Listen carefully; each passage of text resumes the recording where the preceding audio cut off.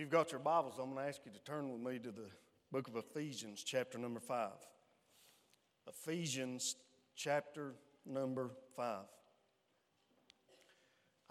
Shane and I had went to eat with Wade and Debbie Vance the other night. And anyway, during the conversation we had, I was saying that one thing I've noticed over the last several years is I'm not telling as many stories in my preaching. And I said it could just be because, hopefully I'm learning more about how to preach and I don't need the stories so much. I don't know what it is, but boy, without missing a beat, Wade said, I don't know, I kind of like it better when you tell the stories. And I was like, well, I don't know what was he saying. What is he saying there? I'm going to start out today by telling you a story. This story comes from a book by D.L. Moody called Anecdotes and Illustrations of My Life. And he tells the story about during the California gold rush.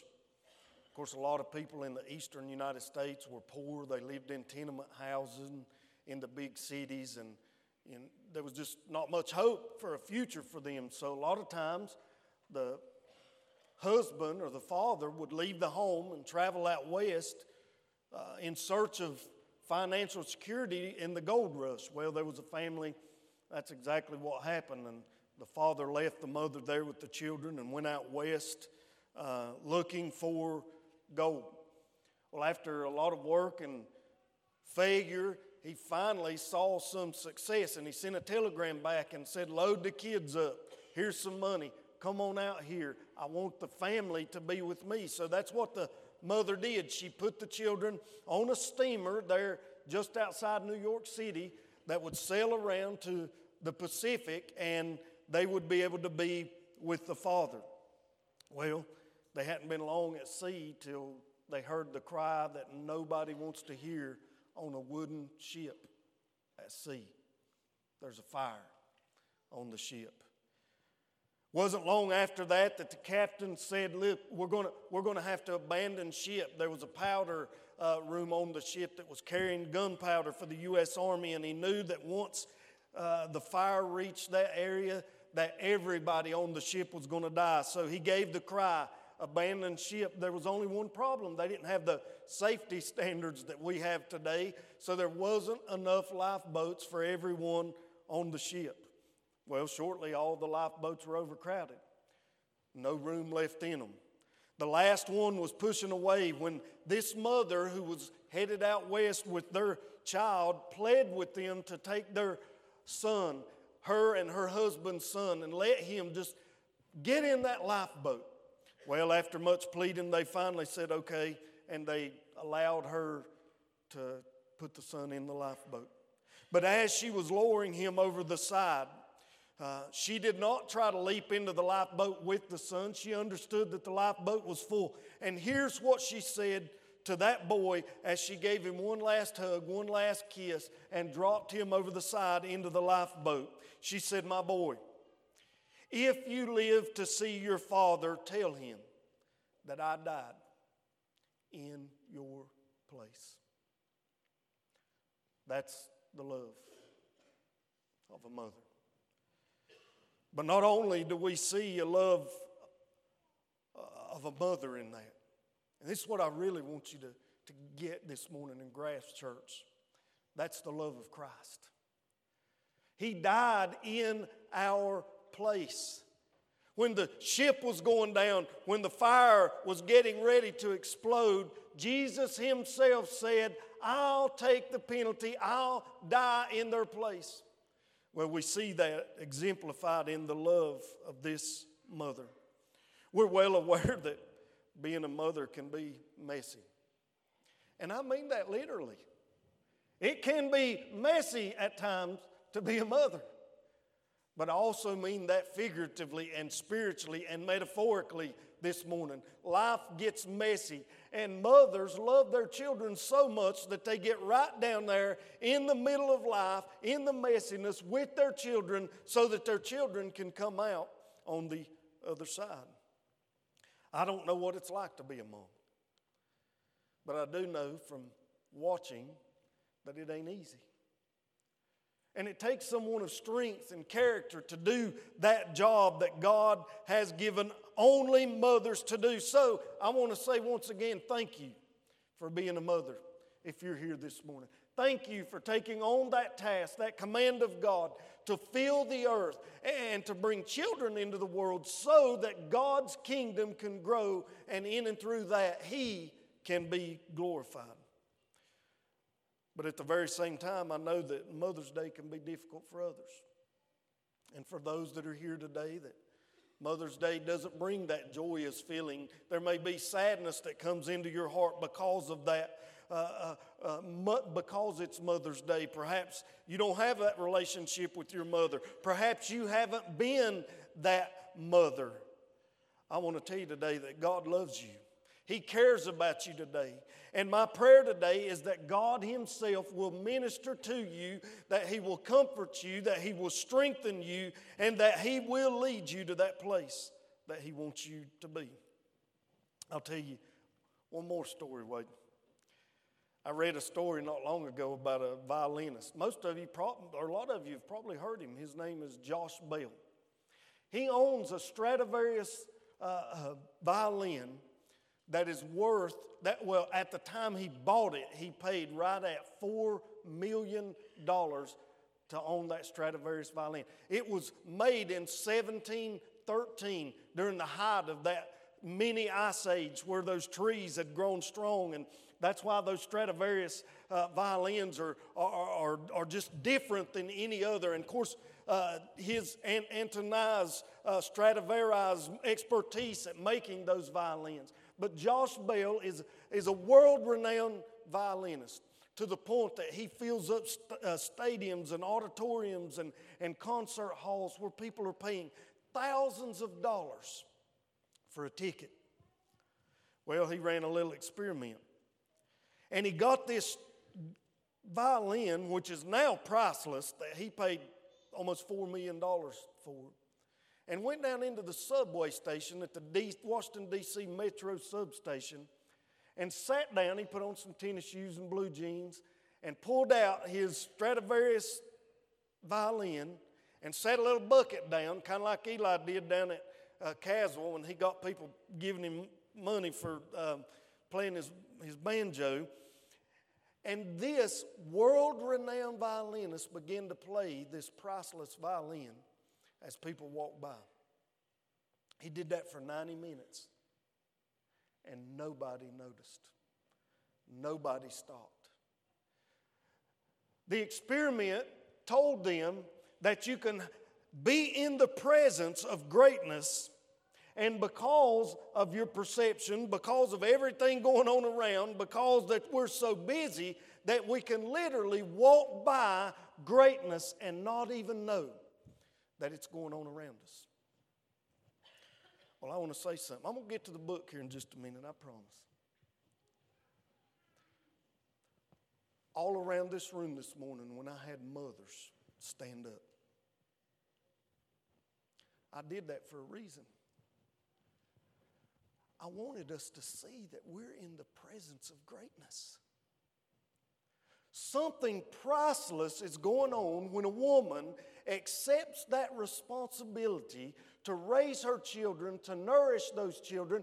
But I've got to be honest, oftentimes, because life's so busy, our perceptions, hey, there's things going on, that we don't stop and realize the greatness that we're in the presence of. And thank God for that gift that He's given us. Listen, I get busy.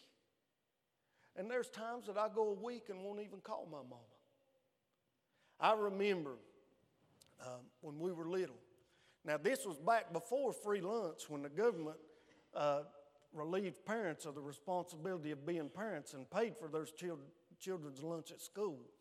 I remember my mama many times leaving to go to work, and she'd have $2 or $3 in her pocket.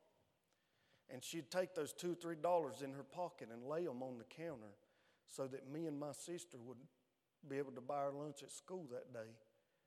And she didn't have another dime left to her to get herself anything while she was at work. And you know what? I didn't appreciate that at the time. I was in the presence of greatness and did not know it. So my challenge today, church, to all of us that are gathered here this morning, that let's notice, let's give thanks for the greatness that we are in the presence of. You see, God has given us a priceless gift, not a Stradivarius violin, but this thing called motherhood, this gift that He's given us where females bear the burden of the next generation that hopefully will be the followers of Christ. And I want to tell you that's a great responsibility for that person, but it's a great gift to the world.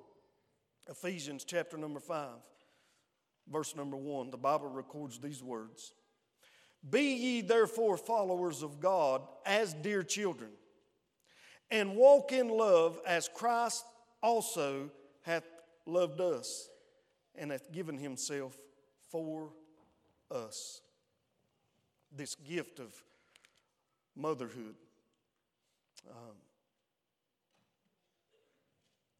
Mothers show us, imitate, mirror these qualities of God. In Ephesians chapter 5, verse number 1, be ye therefore followers of God as dear children. Well, nobody can do that unless that action, that attitude, the steps that we are supposed to take to follow God, somebody shows us how to do that.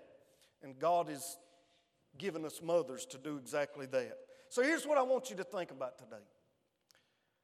As mothers are obedient to God and raise up their children in the nourishment and admonition of the Lord, they are reflecting Him. They are showing their children how to be followers of God. And they do that in several ways, and I want to share them with you this morning. Number one, mothers mirror God's unlimited love. I still remember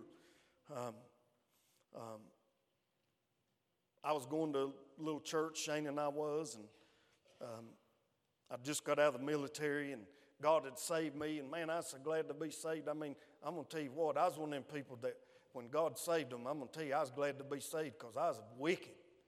And when He saved me and turned my life around, I'm going to tell you what, I was just happy to be saved. I thought every Christian was just happy to be saved. I've since learned that if we're not careful, a lot of Christians lose that joy of their salvation.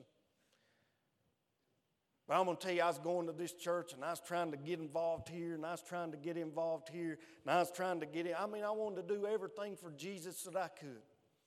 And one day the preacher come to me, and he said, Keith, I've just been watching you, and it seems to me that God's kind of got His hand on you. And would you mind standing up on a Sunday night and just giving the message? And I said, well, I don't know about that. And he said, I've just been watching you. And he said, I'm not so sure that God might not be calling you to preach the gospel. And Shane will verify this. I looked at him and I said, I believe you've lost your mind. Why would God tell you something that God's not telling me? But he kept on and he pressed me, and I said, I finally agreed to it. And I said, all right, I'll get up and I'll speak. And I did. And I'm going to tell you what, I can't even remember how it went, but one thing I can promise you, it was bad. But you know what? My mama was proud of me when she heard that was going to take place, and she come to hear me. And when I got finished, as bad as it was, my mama come up to me, and she gave me a big hug, and she said, Keith, I'm so proud of you. I believe that was the best message I ever heard. Not Ed Collins either, you know. Well, I knew that wasn't the best message she had ever heard. If she had ever heard any message, that wasn't the best message she had ever heard. But I'm going to tell you what, that's that unlimited love that only a mama can show, amen? where they want to encourage their children. The Bible says, "Be ye therefore followers of God as dear children." Well, the Bible also says in John chapter 3, verse number 16, "For God so loved the world that He gave His only begotten Son, that whoever would believe in Him would not perish, but have everlasting life." You see, God's love is unlimited. It extends from the heights of heaven to the lowest hell. And a mother has the opportunity to reflect that unlimited love of God to her family and teach her children how to be followers of God as dear children. My mama didn't even know it at the time, but she was mirroring God's unlimited love as she supported me. Mothers do that. I want to tell you another story about a man named Ben. He was poor. He lived in the inner city Detroit. His parents had divorced. He was being raised by his mother. He was in elementary school, and the other children made fun of him. They said he was the dumbest kid in the class. Even to the point that he got in a fight one day over this issue. Was he the dumbest kid in the class or the dumbest kid in the world? And all of the people at school made fun of him because he was poor and because he didn't talk good. But his mama didn't believe that. And she challenged him because she loved him with an unlimited love. And she said, "Ben, every day when you come home from school, I want you to write me a book report and turn that in. Not just one, but two every day about 2 books that you've read that day." And Ben began to do that. His mother, who had a 3rd grade education, would read those reports, correct those reports, offer him insight about those reports, have him rewrite those reports, to the point that when Ben graduated high school, he was the top of his class. He got a scholarship to Yale University, and he went on to medical school at the University of Michigan. He first gained worldwide attention in 1987 when he became the first person to separate Siamese twins that were joined at the back of the head. Dr. Ben Carson now serves as the secretary in the Trump administration of Housing and Urban Development, one of the most godly public servants that we have in our nation today. He served at Johns Hopkins Medical School. He's also served as a pediatric surgeon at the Pediatric Neurosurgery Center at Johns Hopkins Medical Center. He's performed complex and first-time surgeries on brain and neurological spinal cord issues. I'll say this. That ain't bad for the dumbest kid in class, is it? And how did all that take place? Because his mama loved him with an unlimited love, and she said, "Look, you're worth something. You're worth something to me. And I'm going to do what it takes for the world to see what you're worth to me, you're worth to them." And that's a gift that God gives to a mom, and to be able to institute that, to be able to put it up in the hearts of their children, that they're to be ye followers of God as dear children, and love them with an unlimited love. You know what the Bible says in Romans chapter 8, verse 31 through 39. You can put it up on the screen if you want to. I'll just kind of repeat it. It lists a whole bunch of things that can't separate us from the love of God, right? I mean, height, depth, powers, all these things can't separate us from the love of God. But then it says there at the end that nothing shall separate us from the love of God. Well, I'm going to tell you what, mothers mirror that unlimited love of God. God so loved the world that He gave His Son, that if we'd simply believe in Him, we don't have to face the punishment or the perishing or the persecution and all of that, but we can be forgiven and bring us back into a right relationship with God. Mothers show that. Number 2, mothers mirror God's determined discipline. Do you know the Bible says in the book of Hebrews, I believe it is, chapter number 12, verse number 5. You can put that up there if you want to as well. I'm not going to turn there. That God disciplines those He loves. Now in the King James it uses the word chastens, but that's what it means. God disciplines those that He loves. Let me tell you another story this morning. I know I've got to move on. George Bush was the 43rd president of the United States, George Bush Jr. And his wife tells the story of how they went down to Texas to visit their mom and daddy. You know, George Bush Sr., president, and Barbara Bush, his mama. And she tells the story of how they got in the living room, and George Bush walks in Barbara Bush's living room and sits down and props his foot up on the table. And how Barbara Bush walked over and slapped his foot and said, "Get your foot off my table, young man." And George Bush Sr. said, "Honey, you realize he's the president of the United States." And she said, "I don't care, even presidents obey their mama." Amen.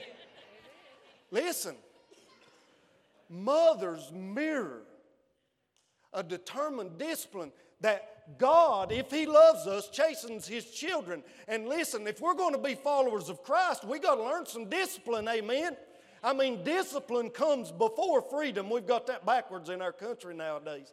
And mothers have an opportunity to mirror that as they live that out so the Ephesians 5:1 principle can take place. That if we're going to be followers of Christ as Jesus follows, we're going to follow God as Jesus follows Christ, and we're going to imitate that, then God has given us the gift of motherhood to mirror that so that we can learn it.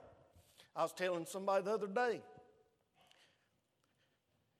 you can even teach a rat how to walk through tubes if you let it watch another rat do it so many times. The best way to learn it is if we watch others doing it. And God's given mothers. Listen, I'm hard to teach. I'm stubborn and I'm rebellious and I know all of that. But God has given us the gift of mothers to mirror that determined discipline that God chastens those that He loves. I'll tell one more story and then I'll move on and I'll close. There used to be a doctor down here in Morganton. His name was Dr. Hemmings. And he was up on the hill there, and I can't remember that street. But anyway, he was up on the hill. Probably some of you remember that. He was a pediatrician. And they took me in there one day in Madison, in Montana, I believe. Maybe it was Dakota. I was telling them the story the other day. And they was going to give me a shot. Well, I didn't like shots. So I took off running out the doctor's office. My mama and about 3 nurses chasing me. I run all the way down the hill, down that main street that goes through Morganton, and they didn't catch me till I was running through the doors at Rose's department store down. That's how far I made it. Now, the nurses and all them, they was laughing and they thought it was cute and funny. But my mama beat me all the way up that sidewalk going back. And by the time I got back, that shot didn't look so bad. Amen?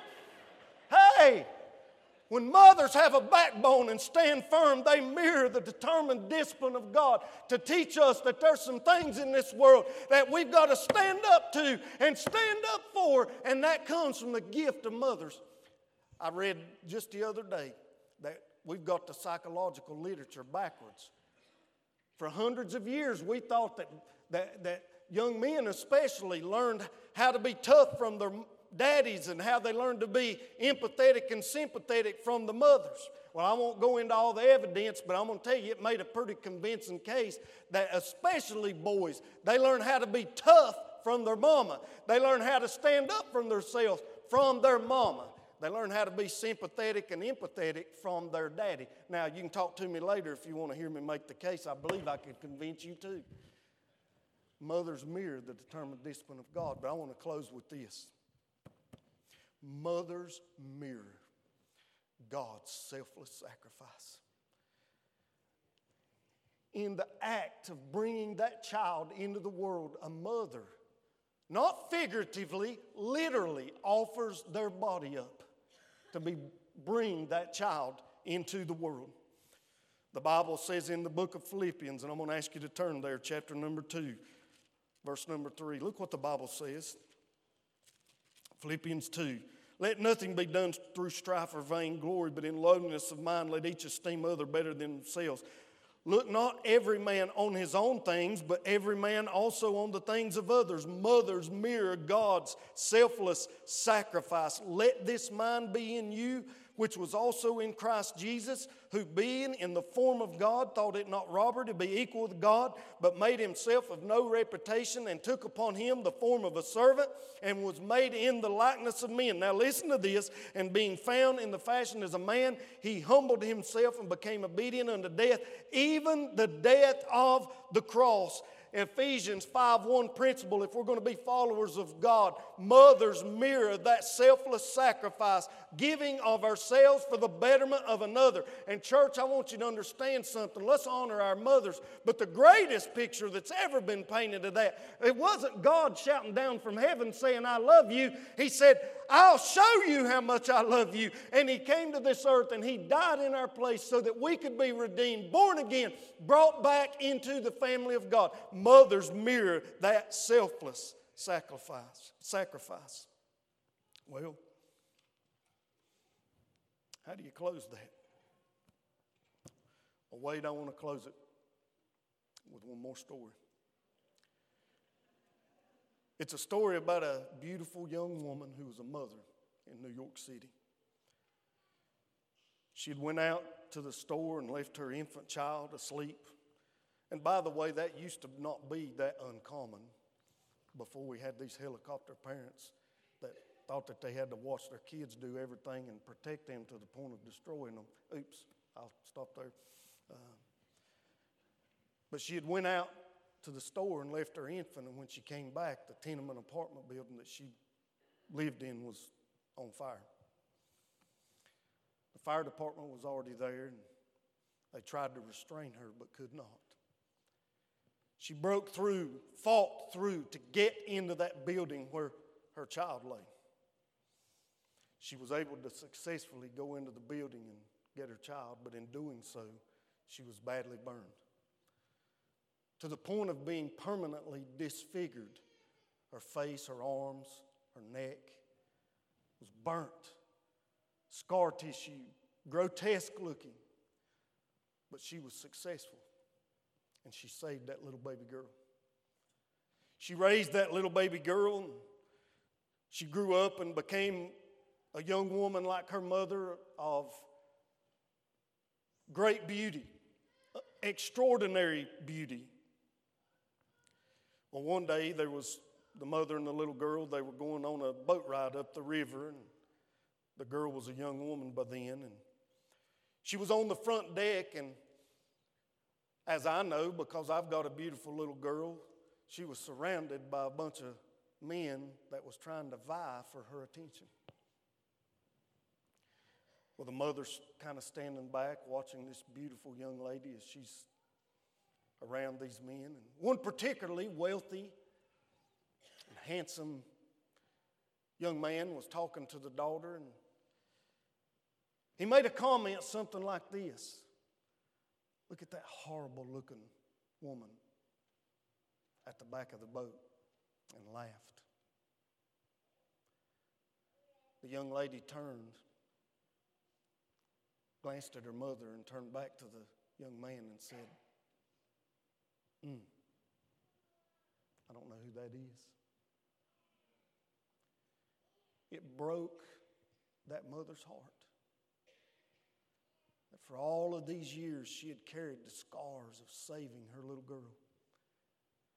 And to have her little girl deny her publicly created a wound that was far, far deeper than those physical scars of the fire.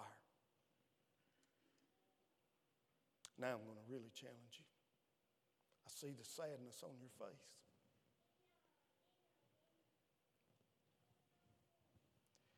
If you're here today and you're living your life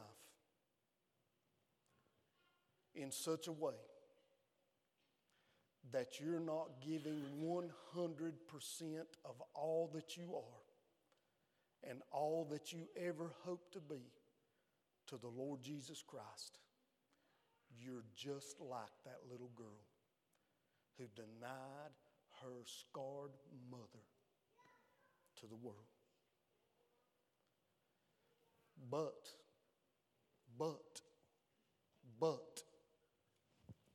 God allowed you to be here today so that you can take care of that problem. You see, that little girl realized what she had did. She went to the mother, got down on her knees in front of her and said, "Mama, you saved my life. I want you to forgive me. And I promise you that for as long as I live, I'll never deny you again." That's what Jesus is asking us to do today. Jesus is asking us, look, I bear the scars because I was willing to come and pay the price so that you could be saved from the fire. Don't deny me. Give me all that you are and all that you ever hope to be. So if you're here today and you've never given your heart to Jesus, stop denying Him. He bears the scars. Come today and say, "Jesus, I give you my life. Take it. Forgive me and make me into the person you want me to be." But perhaps you're not serving Him. That's a denial as well. Come today and say, "Jesus, I want to serve you with all of my heart and all of my life." Perhaps you've got a mother like I described this morning and you simply want to come to this altar and say, "Thank you, thank you, thank you for the gift of Mama." Perhaps you don't. And you want to come and say, "God, I'm bearing that burden. I didn't have a mama like that. God, help me to work through these issues and forgive and move on. Give me the strength that I can be that model so that my children and my grandchildren could be followers of God," like Ephesians 5:1 says. Whatever the Lord speaks to you, the question is, are you going to be obedient and